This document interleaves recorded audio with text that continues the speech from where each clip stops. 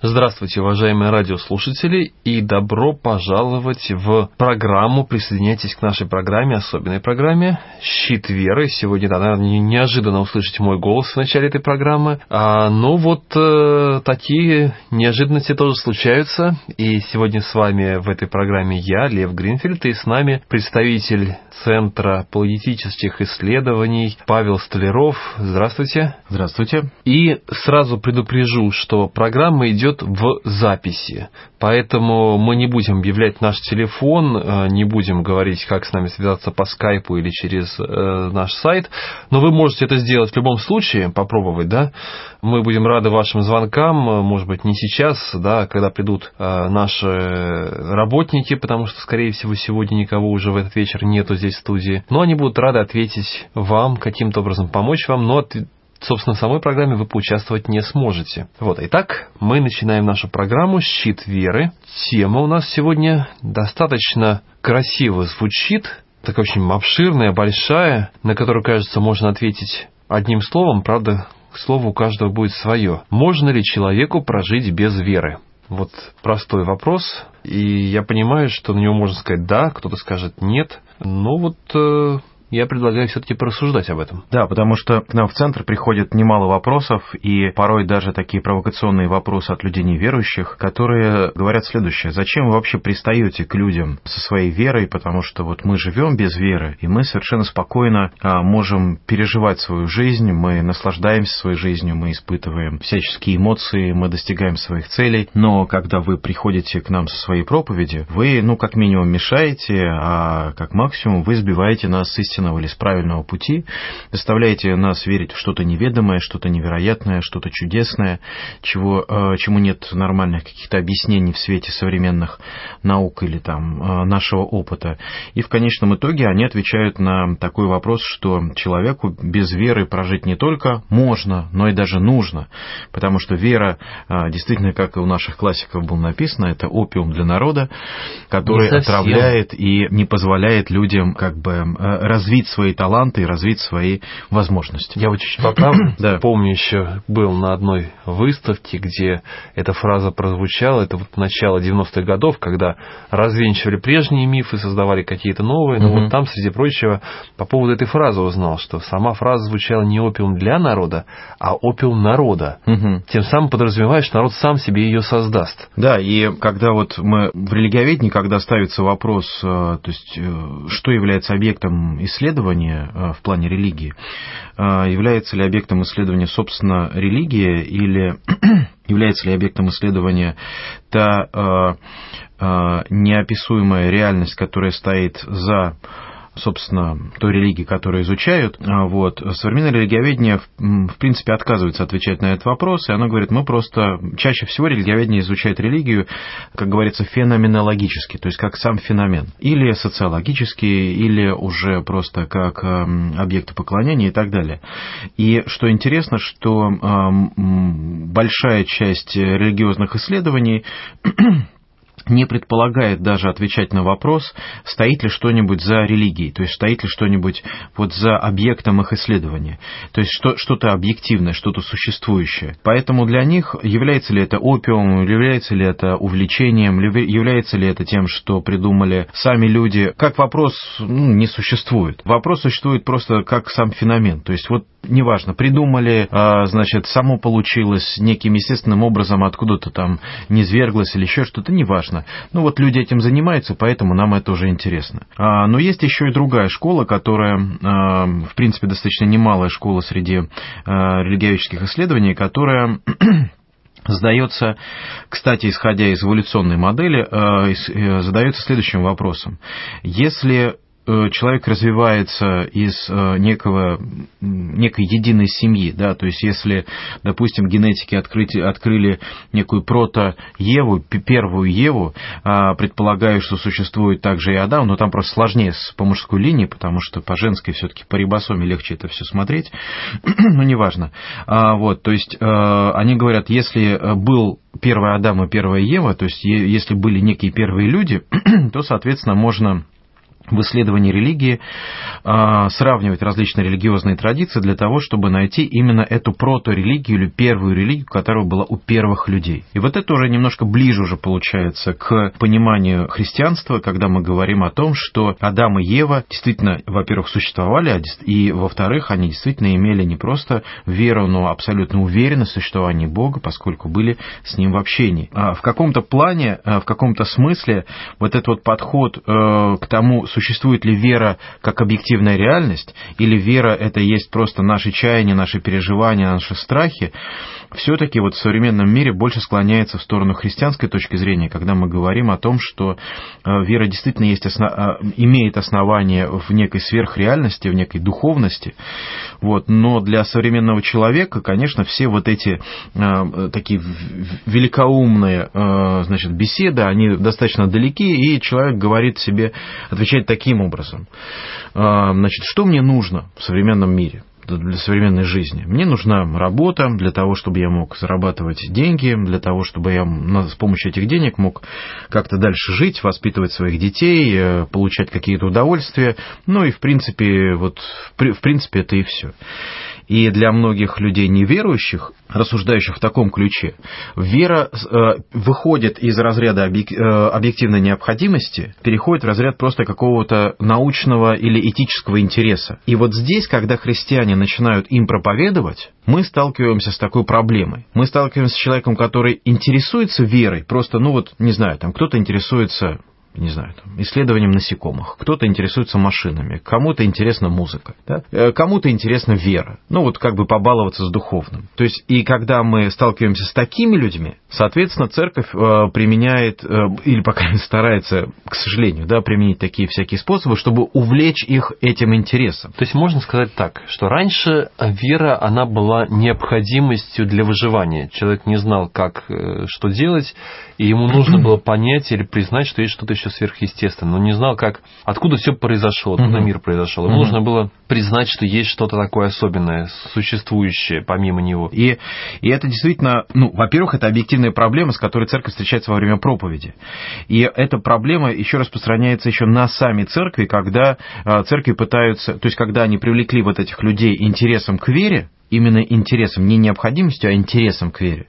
Потом они вынуждены и поддерживать этот интерес различными способами, красивыми проповедями, красивыми поклонениями, и поэтому, когда у людей вдруг остывает этот интерес, но они не имеют укорененной веры в своем сердце, в необходимости в своей жизни, то и начинается как-то рассыпаться сама община. Они говорят, все, у меня новые интересы, я вырос, значит, у меня появилась семья, или у меня появились новые друзья, или я сменил работу или место жительства и так далее. И вера, не переходящая из разряда интереса в разряд необходимость, жизненную необходимость, она также уходит из жизни человека, и мы вспоминаем притчу Христа о сеятеле, который посеял зерна, и которые упали в почву неплодородную и засохли. А я бы сказал, что еще одна есть причина, это наш такой прагматизм в нашем мире, который существует.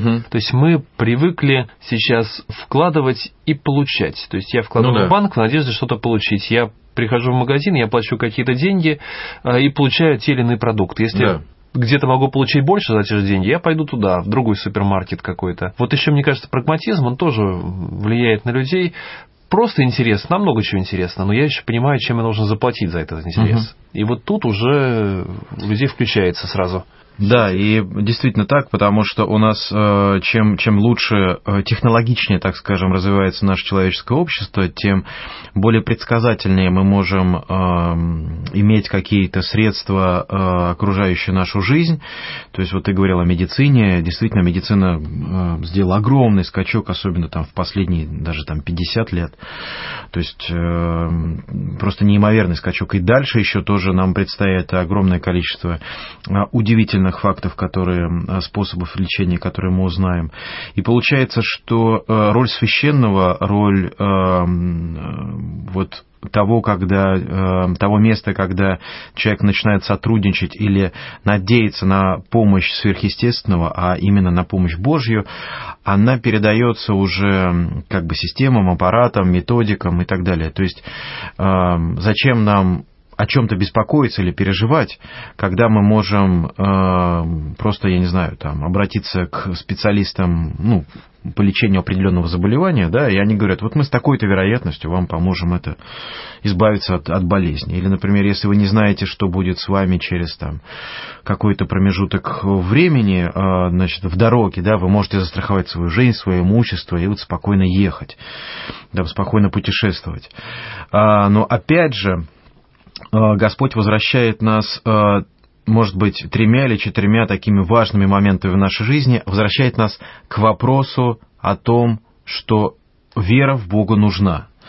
Вот, и вот эти факторы, несколько факторов, они чрезвычайно важны в нашей жизни. Да? Вот если мы вспомним, например, начало «Мастера и Маргариты», помните, как там Воланд говорит, разговаривая с литераторами, он говорит о том, что человек не просто смертен, а он внезапно смертен. Вот, то есть вот в чем проблема. И действительно вопрос, например, один из таких вопросов, как вопрос смертности человека, он не преодолен и не будет преодолен никакой технологией, никакой философией, никакой психологией, никакой медицины, ничем. Замораживанием. Замораживанием его отодвигают, по крайней мере, есть же уже где люди, которых заморозили, правда, никто еще не разморозил его. Да. Вот, ну, в общем, да, это все еще пока в области научной фантастики, то есть, действительно, люди надеются на какие-то чудеса, и вот, в частности, сейчас, ну, вот, буквально недавно, вот сегодня в новостях читал, что наш хороший соотечественник, замечательный, по-своему замечательный программист, он вот уехал в Штаты в ожидании, по-моему, в Штаты, да, он уехал в ожидании операции по пересадке головы. Вот, значит, медицинское сообщество раскололось, можно сказать, на 2 неравные части. Большая из них говорит о том, что это практически невозможно, это будет просто самоубийство. Вот, но так или иначе, видите, до чего уже дошел прогресс, как говорится в одной песне. Значит, что люди решаются уже на такие фантастические уже действия, даже вот по пересадке головы. И если будет хотя бы хоть какой-то успех, то, соответственно, это, на мой взгляд, это открывает ящик Пандоры. На мой взгляд, это открывает огромное количество будущих проблем для человечества. Вот, но опять это не тема. Но не открыть его невозможно тоже. Но это да, это не тема сегодняшней программы. Вот, и поэтому я хотел бы говорить о вере в том плане, что Господь все равно заставляет нас задуматься о том, нужен ли Он нам через такие моменты, как смерть, через совесть. Да, ведь мы даже, вот даже в русском языке совесть, то есть это как вот сотрудничество двух, соведание, да, то есть как сотрудничество или состязание, то есть когда двое соревнуются, да, так же, как и совесть, то есть когда происходит некий совет внутри человека.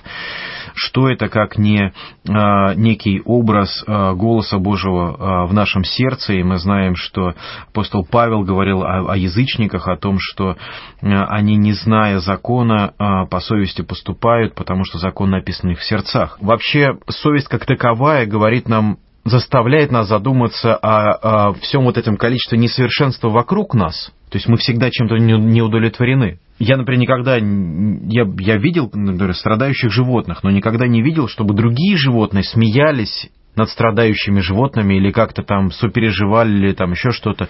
То есть есть какое-то, там, более такое механическое соучастие или помощь, но нет какой-то насмешки одной собаки над другой, что у нее там более короткий хвост или волосы слишком рыжие или слишком черные, или там они вообще шерсть слежавшаяся. Может, мы не понимаем просто? Но все-таки как бы биология позволяет нам очень многое увидеть в поведении животных, и эта наука говорит нам, нет, у них нет таких возможностей.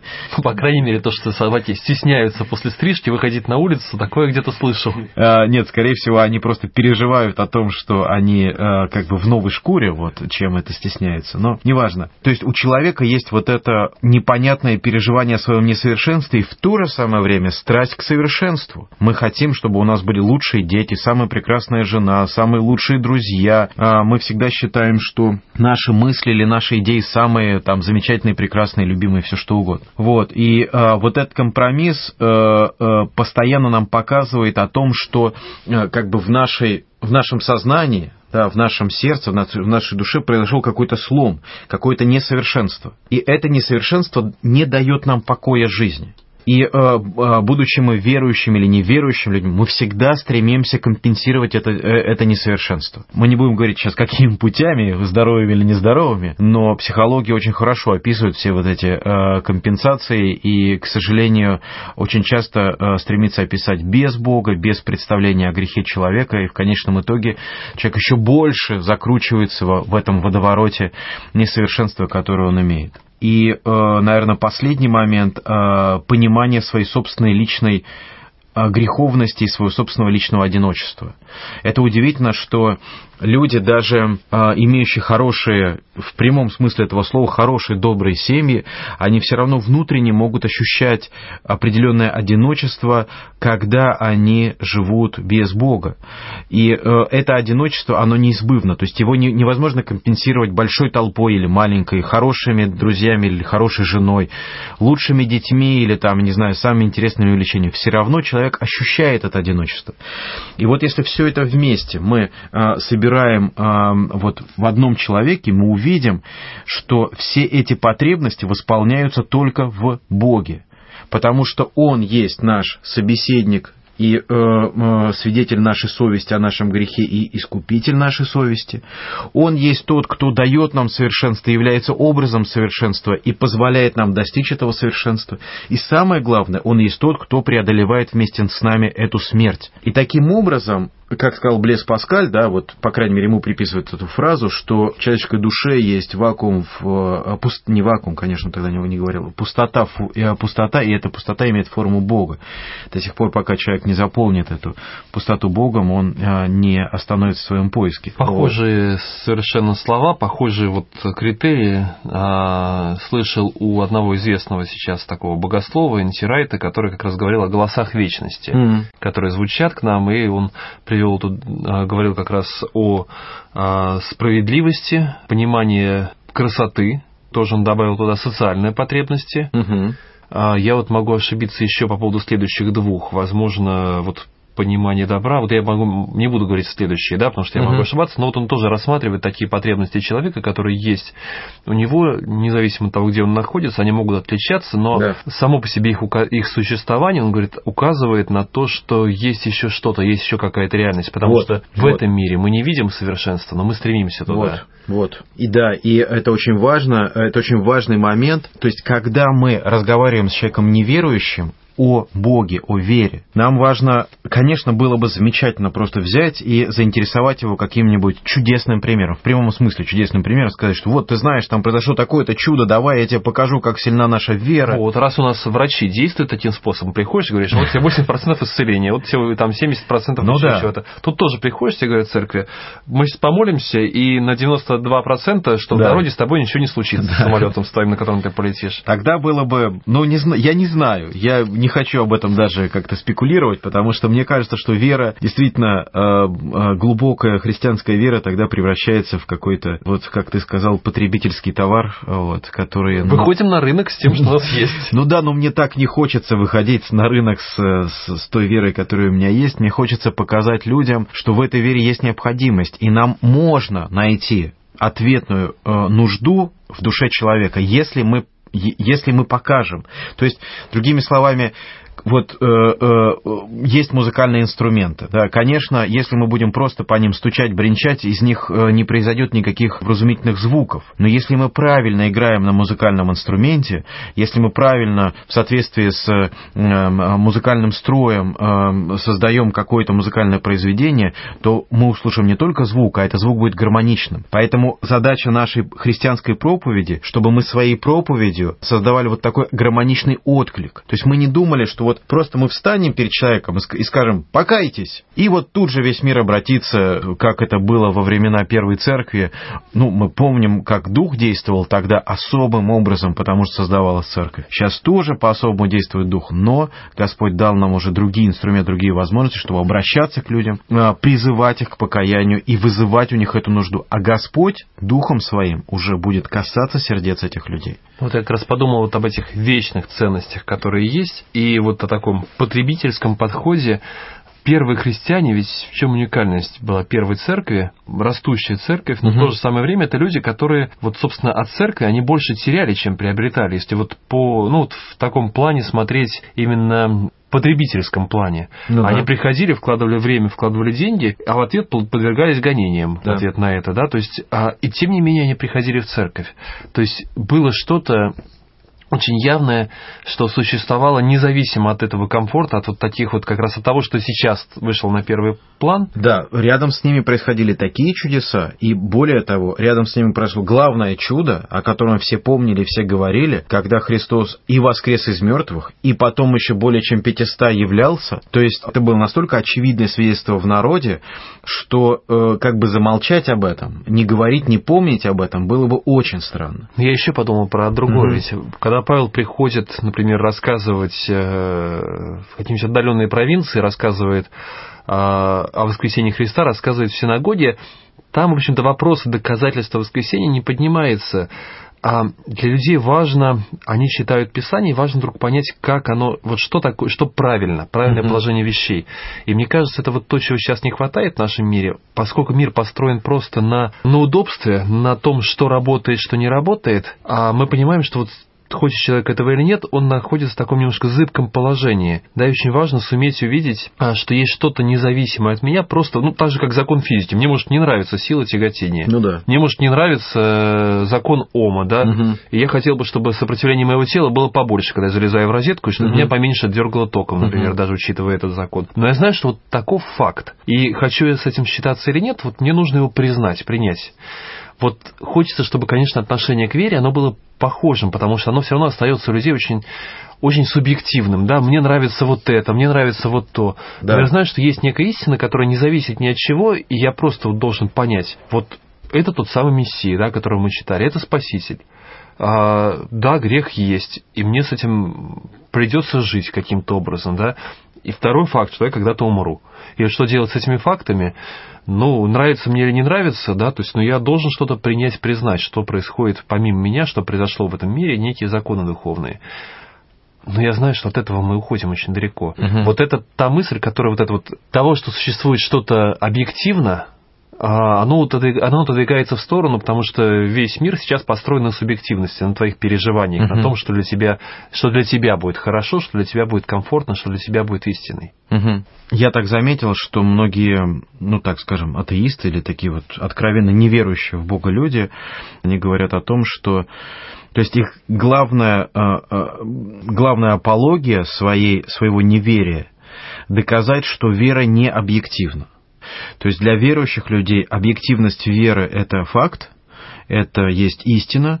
Более того, для нас духовный мир, то есть для нас является абсолютной объективностью, что помимо видимого мира существует еще невидимый мир. Для нас существует объективным тот факт, что существуют невидимые законы, например, моральные законы или законы, по которым искупляется или нет грех.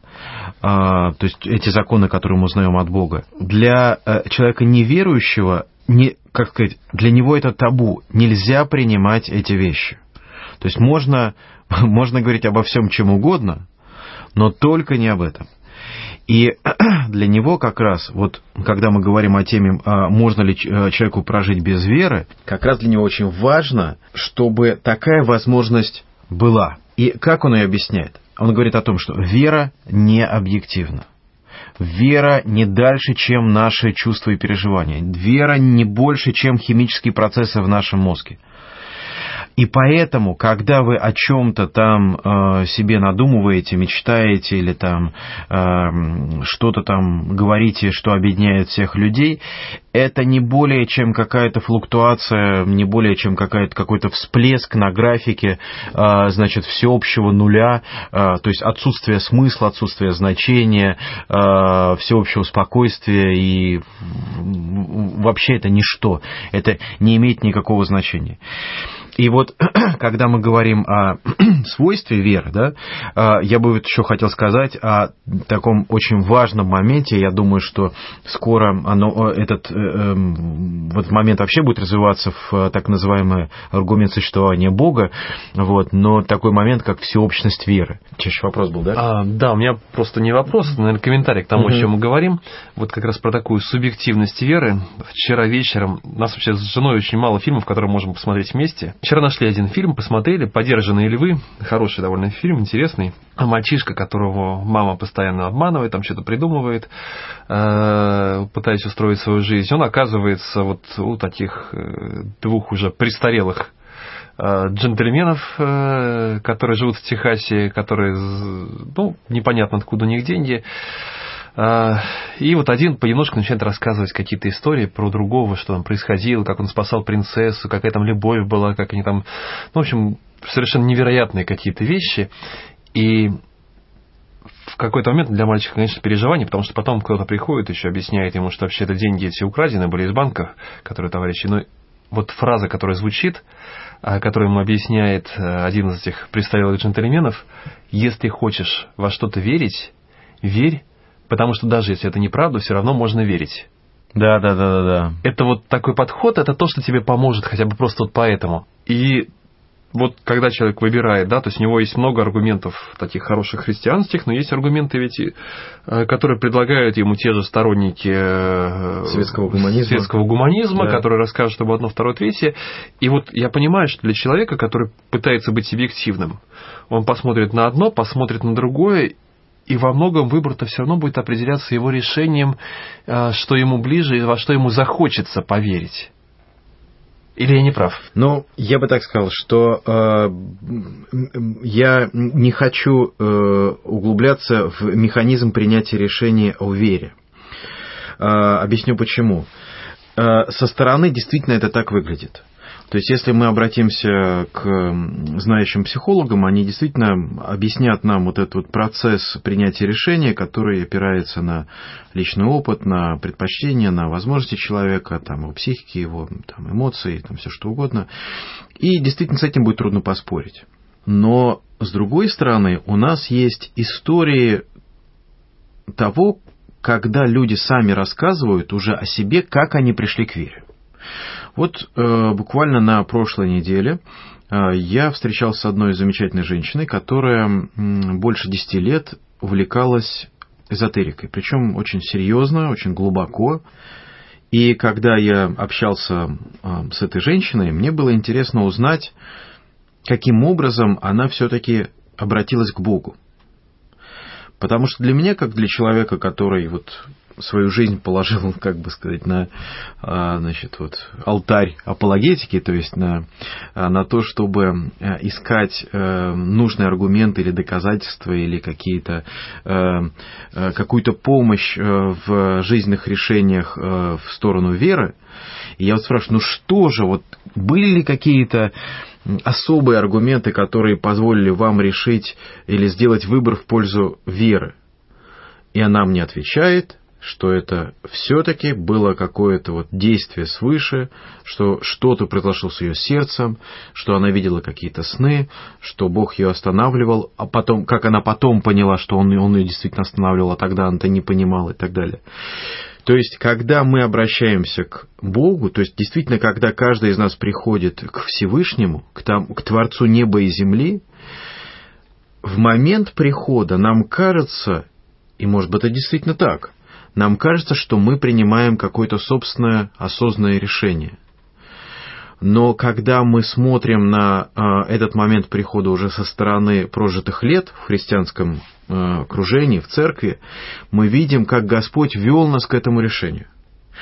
Вот поэтому мы никогда и не говорим, что есть чудесный аргумент, который обратит любого неверующего, или суперстих, который покает любого грешника. Но тем не менее, нам нужны какие-то вот объяснения, почему вера обоснована. Да. Я вспоминаю, у нас есть работница наша, молодая, активная, которая помогает развивать наш сайт. И очень много времени, среди прочего, она вот занимается тем, что где-то на каком-то форуме там залезет, и там вот сидят атеисты, как-то туда залезла, вот там такие сидят товарищи. И она пытается им какие-то аргументы вот находить. Недавно как раз обсуждала, есть ли общая мораль для всех, есть ли что-то, какие-то нормы, является ли она объективной нормой морали или субъективная, полностью человеческая. Примерно о чем мы сейчас говорим про веру, только, да, есть ли вообще законы, понятия справедливости какие-то объективные. Она хотела от этого привести к существованию объективного Бога и сказала, что для меня наоборот, да, от существования объективного Бога я прихожу к существованию неких объективных законов морали. Вот. Но тем не менее, я понимаю, что вот эти вопросы, они возникают, по крайней мере, какие-то аргументы, почему же мы верим, да, вот почему это настолько естественно. Я имею в виду, что, может, сейчас, если правильно понимаешь, вот как раз к всеобщности и прочее, да? Да. Действительно, вопрос о том, что вера существует с человеком во все дни его жизни, этот вопрос весьма нетривиальный. Немногие ученые, немногие философы решали его положительно в прошедшее столетие. Дело в том, что когда мир, так сказать, наполнился парусниками и путешественниками, когда люди стали путешествовать, это, там, допустим, 18, особенно 19 век, когда стали открываться далекие страны, далекие народы, не просто какие-то крупные континенты, например, открытие Америки, а действительно какие-то уже далекие уголки жизни, то люди стали, исследователи, европейцы, стали встречаться с очень странными народами, которые вели очень, так сказать, неевропейский, нецивилизованный образ жизни. И это заставило задуматься. Хорошо, кто такой человек, как он происходит, как формируется его общество, являются ли законы общественные, которые существуют сейчас, в европейском, в частности, континенте, объективными, или они просто придуманы, выдуманы, или как бы представлены какой-то определенной группой властвующих людей для того, чтобы там порабощать других и так далее. То есть все эти вопросы, это были не просто в области философии, а в области действительно реальной практической жизни. И я бы хотел, возможно, это немножко долго, но постарайтесь послушать, действительно очень интересный текст, который я хочу вам прочитать. Это одна из глав, посвященных всеобщности веры, профессора Андрея Борисовича Зубова из его книги «История религии». Он пишет: «Уже в глубокой древности человек обратил внимание на тот факт, что религия, вера в Бога или богов, явление всеобщее. Все мы люди, и имеем в богах благодетельных нужду, говорит, как о само собой разумеющемся Гомер. Или ты можешь видеть государство без стен, без законов, без монет, без письменности, но никто еще не видел народа без Бога, без молитвы, без религиозных упражнений и жертв», указывал другой великий эллин Плутарх. «Из всего множества разнородных тварей, пишет Цицерон, нет ни одной, кроме человека, который имел бы какое-либо понятие о Боге. Между людьми нет ни одного народа, такого дикого и грубого, который не сознал бы, что он должен иметь Бога. На Древнем Востоке веру полагали самой сердцевиной человеческой личности. В священном тексте Индии, в Бхагавад-гите, благой Господь или Шри Бхагаван объясняет царевичу Арджуне: «О сын Бхараты, вера твоя, вера тварей сообразна их внутренней сути. Человек состоит из веры. Какова его вера, таков он». Обратите внимание на типичную для Индии диалектическую форму этого изречения. Вера сообразна сути, суть — вера. Человек есть проявление его веры-сути. Но, кажется, древнейшее указание на всеобщность веры встречается нам в текстах саркофагов, в одной из тех надписей, которые делали египтяне почти 4000 лет назад на гробах. Слова, запечатленные в них, должны были звучать перед лицом умирающего, уходящего в инобытие человека. «Совершил я, глаголит Господь Содержитель, чье имя сокрыто, 4 благих деяния во вратах светлой земли. Сотворил я 4 ветра, дабы мог дышать каждый человек». И это одно из дел. «Сотворила я великие разливы Нила, дабы бедный мог существовать благодаря ним, как и богатый.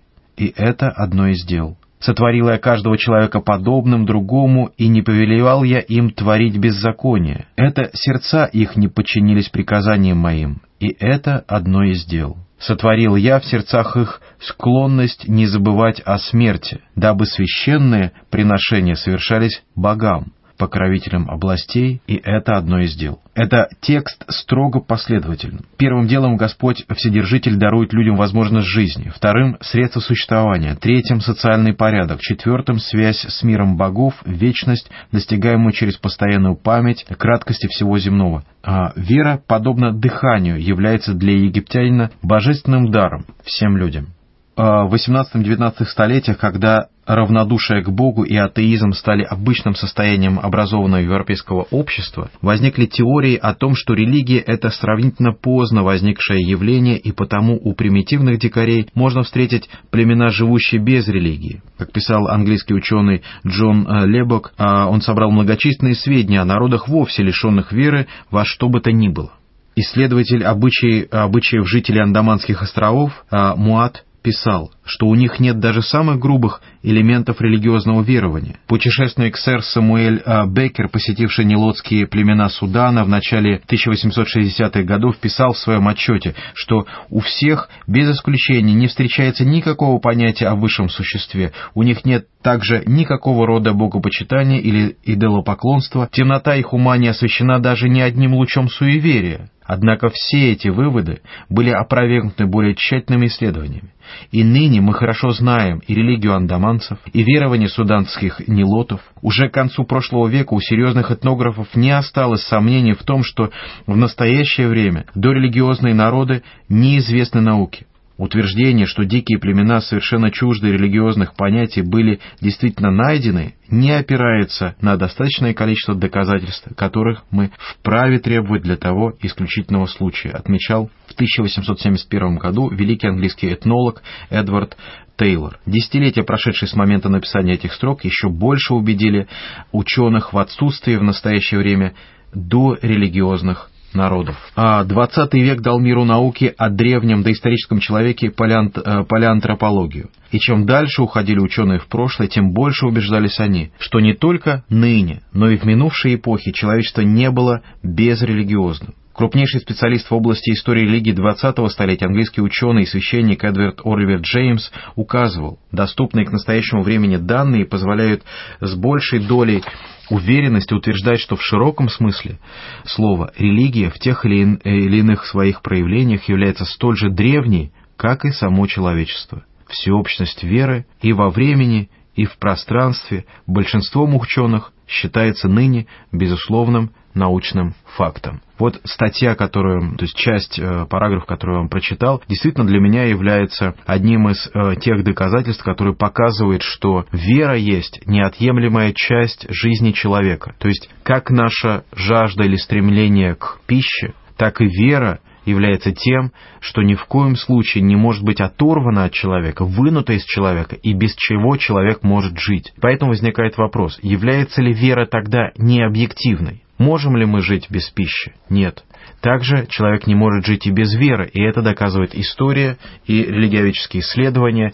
И даже когда ученые пытались отказаться от этого, и пытались даже найти такого рода народы, в конечном итоге исследования были опровергнуты, а наоборот было доказано, что нет неверующих в Бога людей. И это очень важный момент, и я думаю, что Андрей Борисович будет развивать это доказательство существования Бога.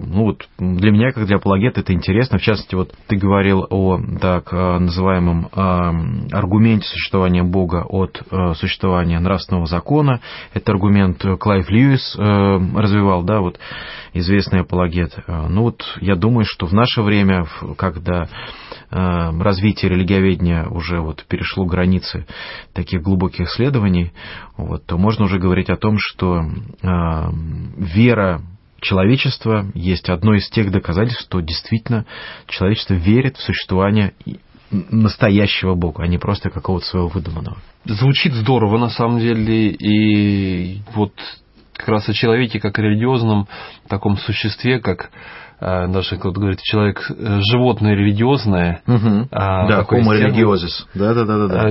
Говорят, но вот я помню впервые, наверное, вот задумался об этом, когда Честертона его «Вечного человека» почитал, там хорошо раскрывает эту тему. Но я все больше, я понимаю, что эта тема, она поднимается, она размышляется, соответственно, появляется все больше и больше каких-то контраргументов, и вот замечательные в своем роде, конечно, заметка, сейчас пытаюсь автора найти ее, Гришвили Геви Васильевич, доктор физико-математических наук. Правда, дальше описание еще интереснее. Специалист в области изучения ближнего космоса и ионосферы, заведующий лабораторией. Вот такой человек, но он пытается размышлять и на тему животное происхождение религиозного чувства, где он, например, пишет про то, что вот есть много таких форм сообщества, которые переносятся, которые точно так же существуют у животных, мы просто их не понимаем. Человек, похоже, изобрел не слишком много нового из того, чем он живет в наши дни. Я боюсь, что дальнейшее углубление в аналогии и параллели с животным миром вызовет у некоторых читателей бурю эмоций. Но как бы там ни было, будем смотреть правде в глаза.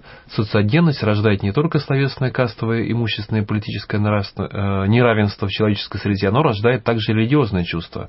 Вывод этот не оригинален. Еще Дарвин утверждал, что религиозное чувство чрезвычайно, вот это, по-моему, все большая цитата из Дарвина. Религиозное чувство чрезвычайно сложное целое, состоящее из любви, полной покорности высшему и таинственному повелителю, из глубокого сознания зависимости, страха, уважения, благодарности, надежды на будущее и, может быть, еще из других элементов. Мы видим некоторое отдаленное приближение к этому душевному состоянию в горячей любви собаки к своему хозяину. Это пишет Дарвин.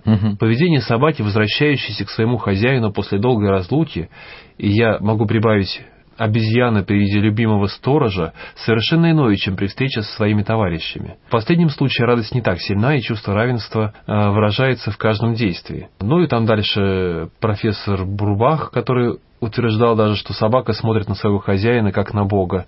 Вот такие есть взгляды, что что-то похожее, может быть, можно найти у животных.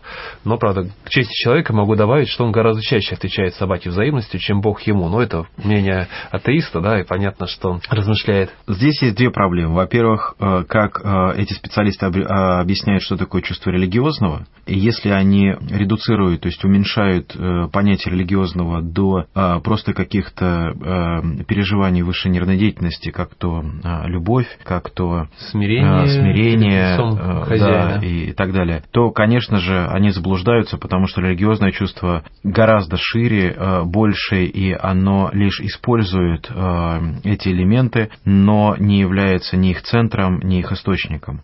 Это во-первых. И даже более того, я подумал, ведь эти элементы, которые здесь говорят, о которых здесь говорится, это скорее элементы так называемых абрамических религий, да, где как раз вот есть некая личность, да, Бога, то, во что мы верим, перед которой мне должно быть, естественно, возникает, как перед хозяином, перед владельцем этого мира, который создал этот мир, да, у меня возникает благоговение какое-то, да, и, то есть, посмотреть на религии Востока, но там нету, собственно, вот покорность хозяину, там нет хозяина как такового во многих религиях, там нечто другое совершенно, да, то есть это лишь элементы, которые выходят из религиозного чувства, но не, собственно, религиозное чувство. Да, там, говорю, то есть возникает вопрос, каким образом описывается и религия, и религиозное чувство теми исследователями, которые хотят провести вот эту аналогию. Во-вторых, и это, наверное, не знаю, по крайней мере, настолько же принципиальный момент, заключается в следующем, что аналогия – это не есть доказательство. Очень часто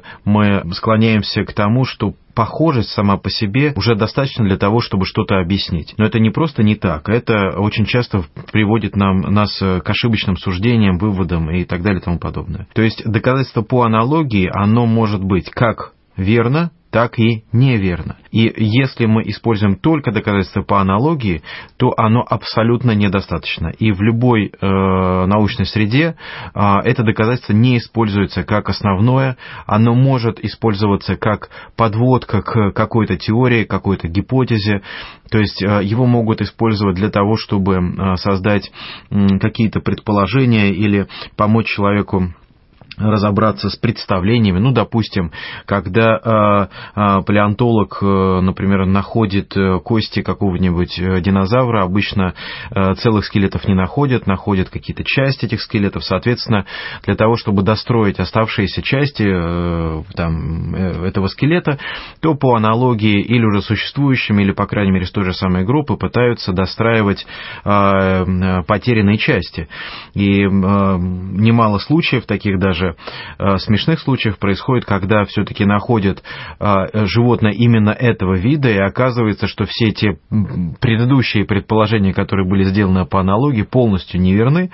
Вот, и все нужно было делать иначе, и, в общем, построение по аналогии здесь не срабатывает. Когда восстановили череп человека, нарисовали, написали по поводу него много научных работ уже, оказалось, что это был вообще не череп, а коленная чашечка слона. Да, в общем, много таких вот смешных случаев всяких происходит, поэтому, когда мы встречаемся с каким-то доказательством, которое опирается вот на такую риторику, типа, вот посмотрите, как там, так и здесь. Нет, это не просто недостаточно, это, по крайней мере, еще не научно.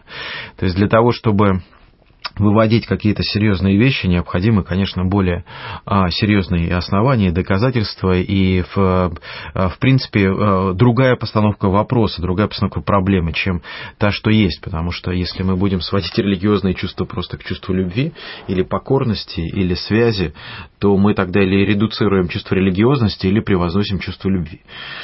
Вот. Но вообще, действительно, проблема в том, что человек – это существо религиозное, это серьезная проблема, потому что современные атеисты или современные проповедники атеизма, они пытаются нам говорить о том, что человек как бы освобождается от рабства религии. И поэтому, то есть, и вследствие этого освобождения, он станет еще лучшим.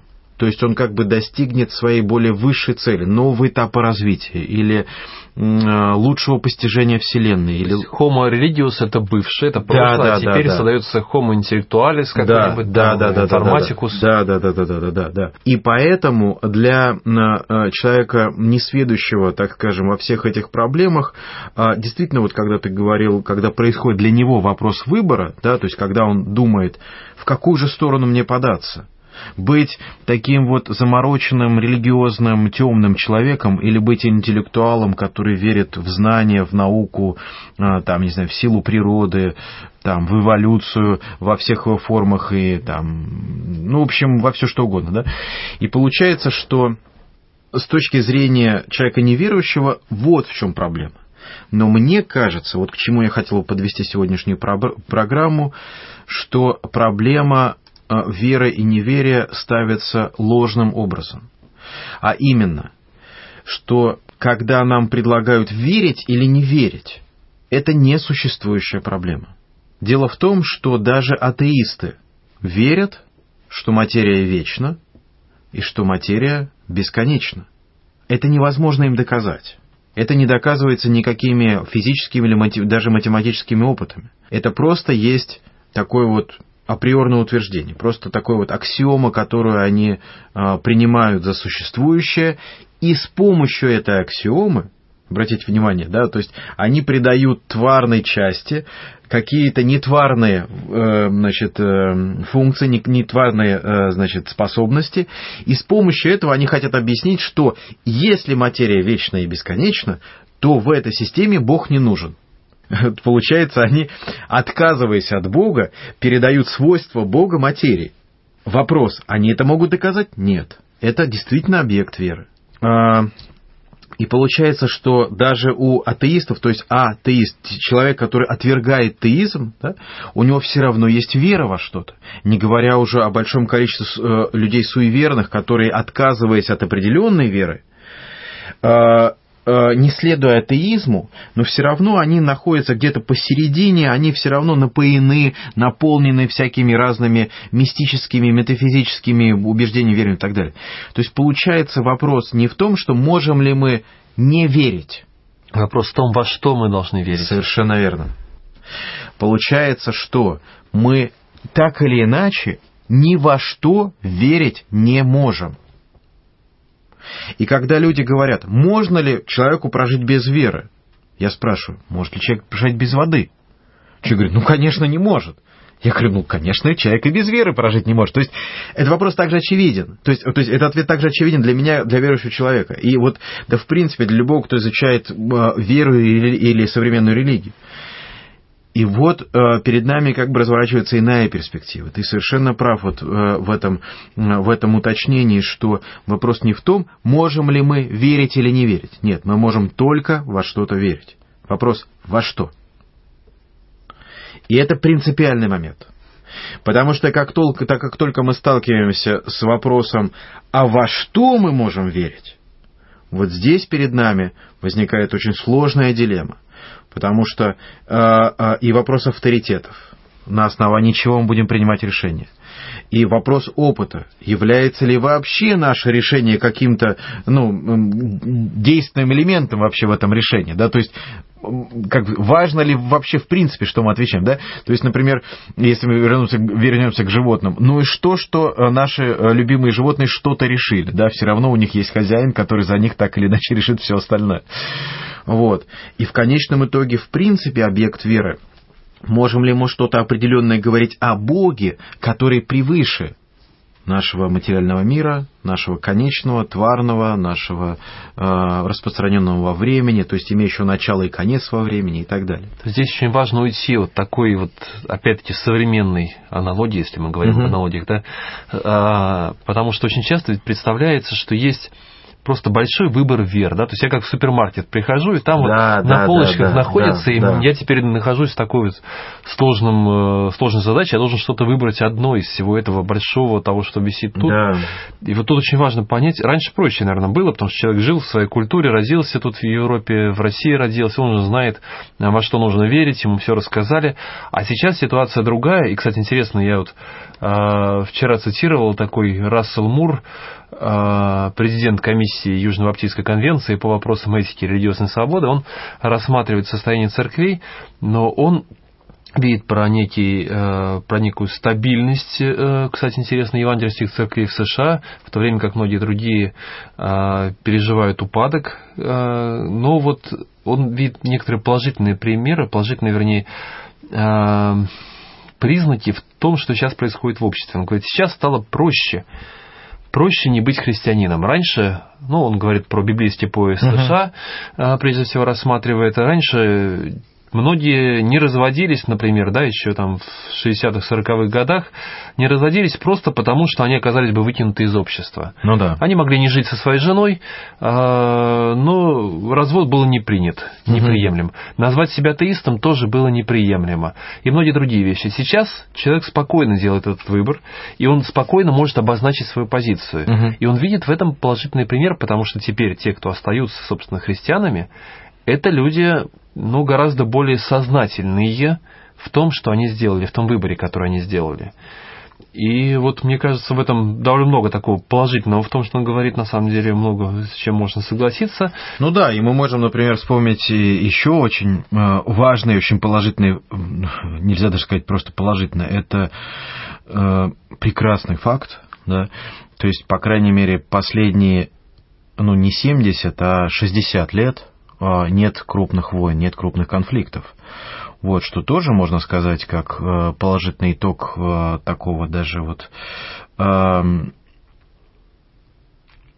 определенной свободы, можно сказать, в религиозном исповедании.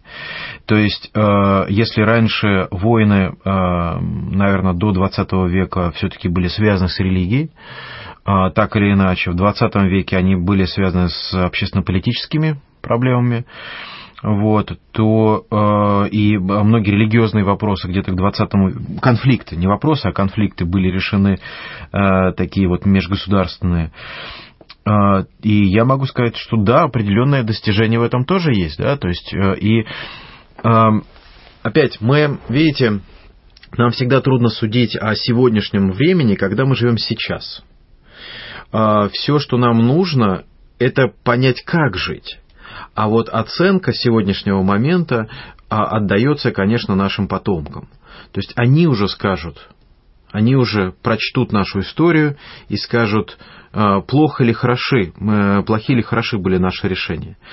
Вот, поэтому, да, наверное, с точки зрения, там, с одной стороны, мы можем говорить о том, что верующие в церквях стали более сознательными. С другой стороны, мы можем говорить о том, что, например, вот конкретный пример, вот в моем доме, где я живу,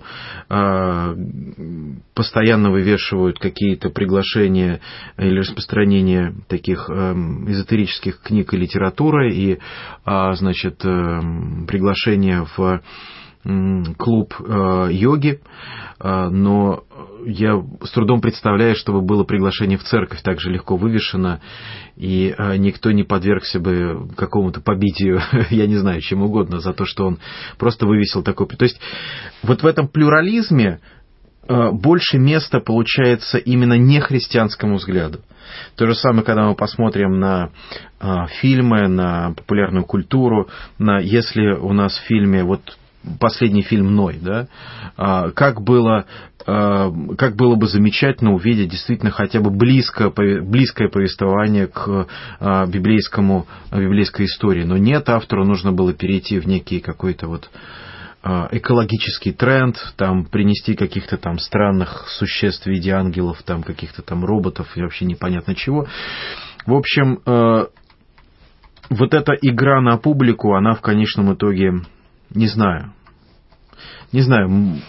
я не могу судить, но мне кажется, что печали в этой радости ничуть не меньше, чем самой радости.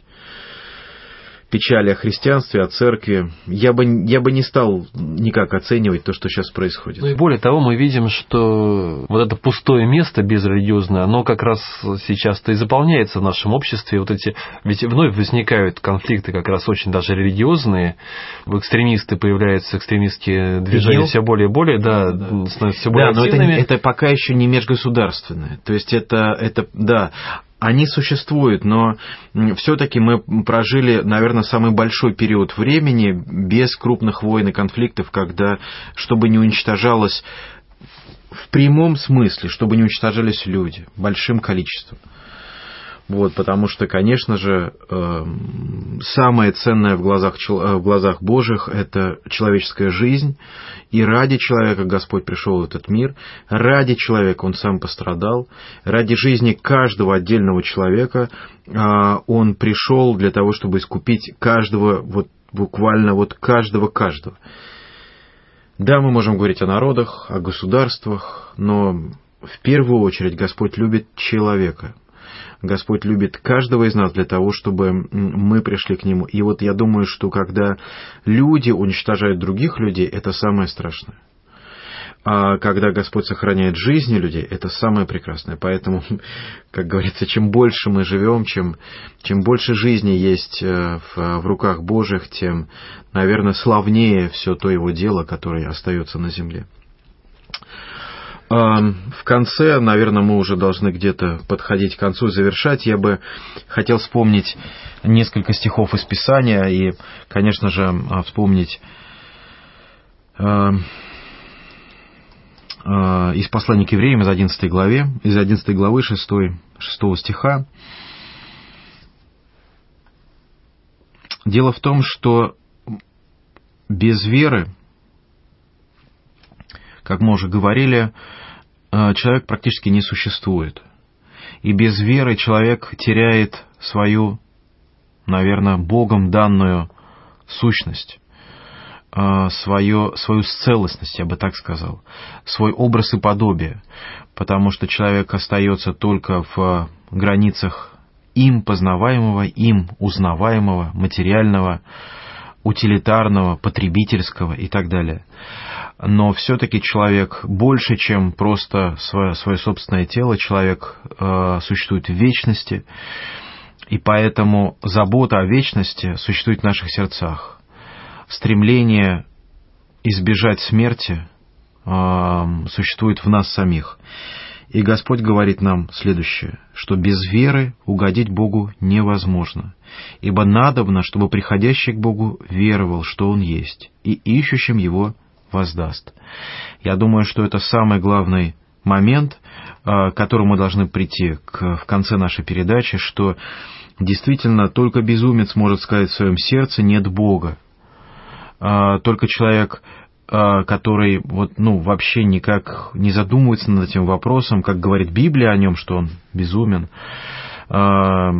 что человек как бы не видит над собой никакого судьи, не видит в себе никакого совершенства или несовершенства. И поэтому, когда мы встречаемся с таким вопросом, можно ли человеку прожить без веры, мы отвечаем «нет, невозможно», потому что вера — это часть нашей сущности, потому что мы должны стремиться к Богу, стремиться искать Его, потому что угодить Богу без веры невозможно. Наверное, последние хотел слова из Псалма 124 прочитать, что «надеющийся на Господа, как гора Сион, не подвигнется и пребывает вовек». Вот, наверное, такими словами можно завершить наше... Пусть это будет благословение, утверждение для каждого, и благословение вам. Храни вас Господь. До свидания.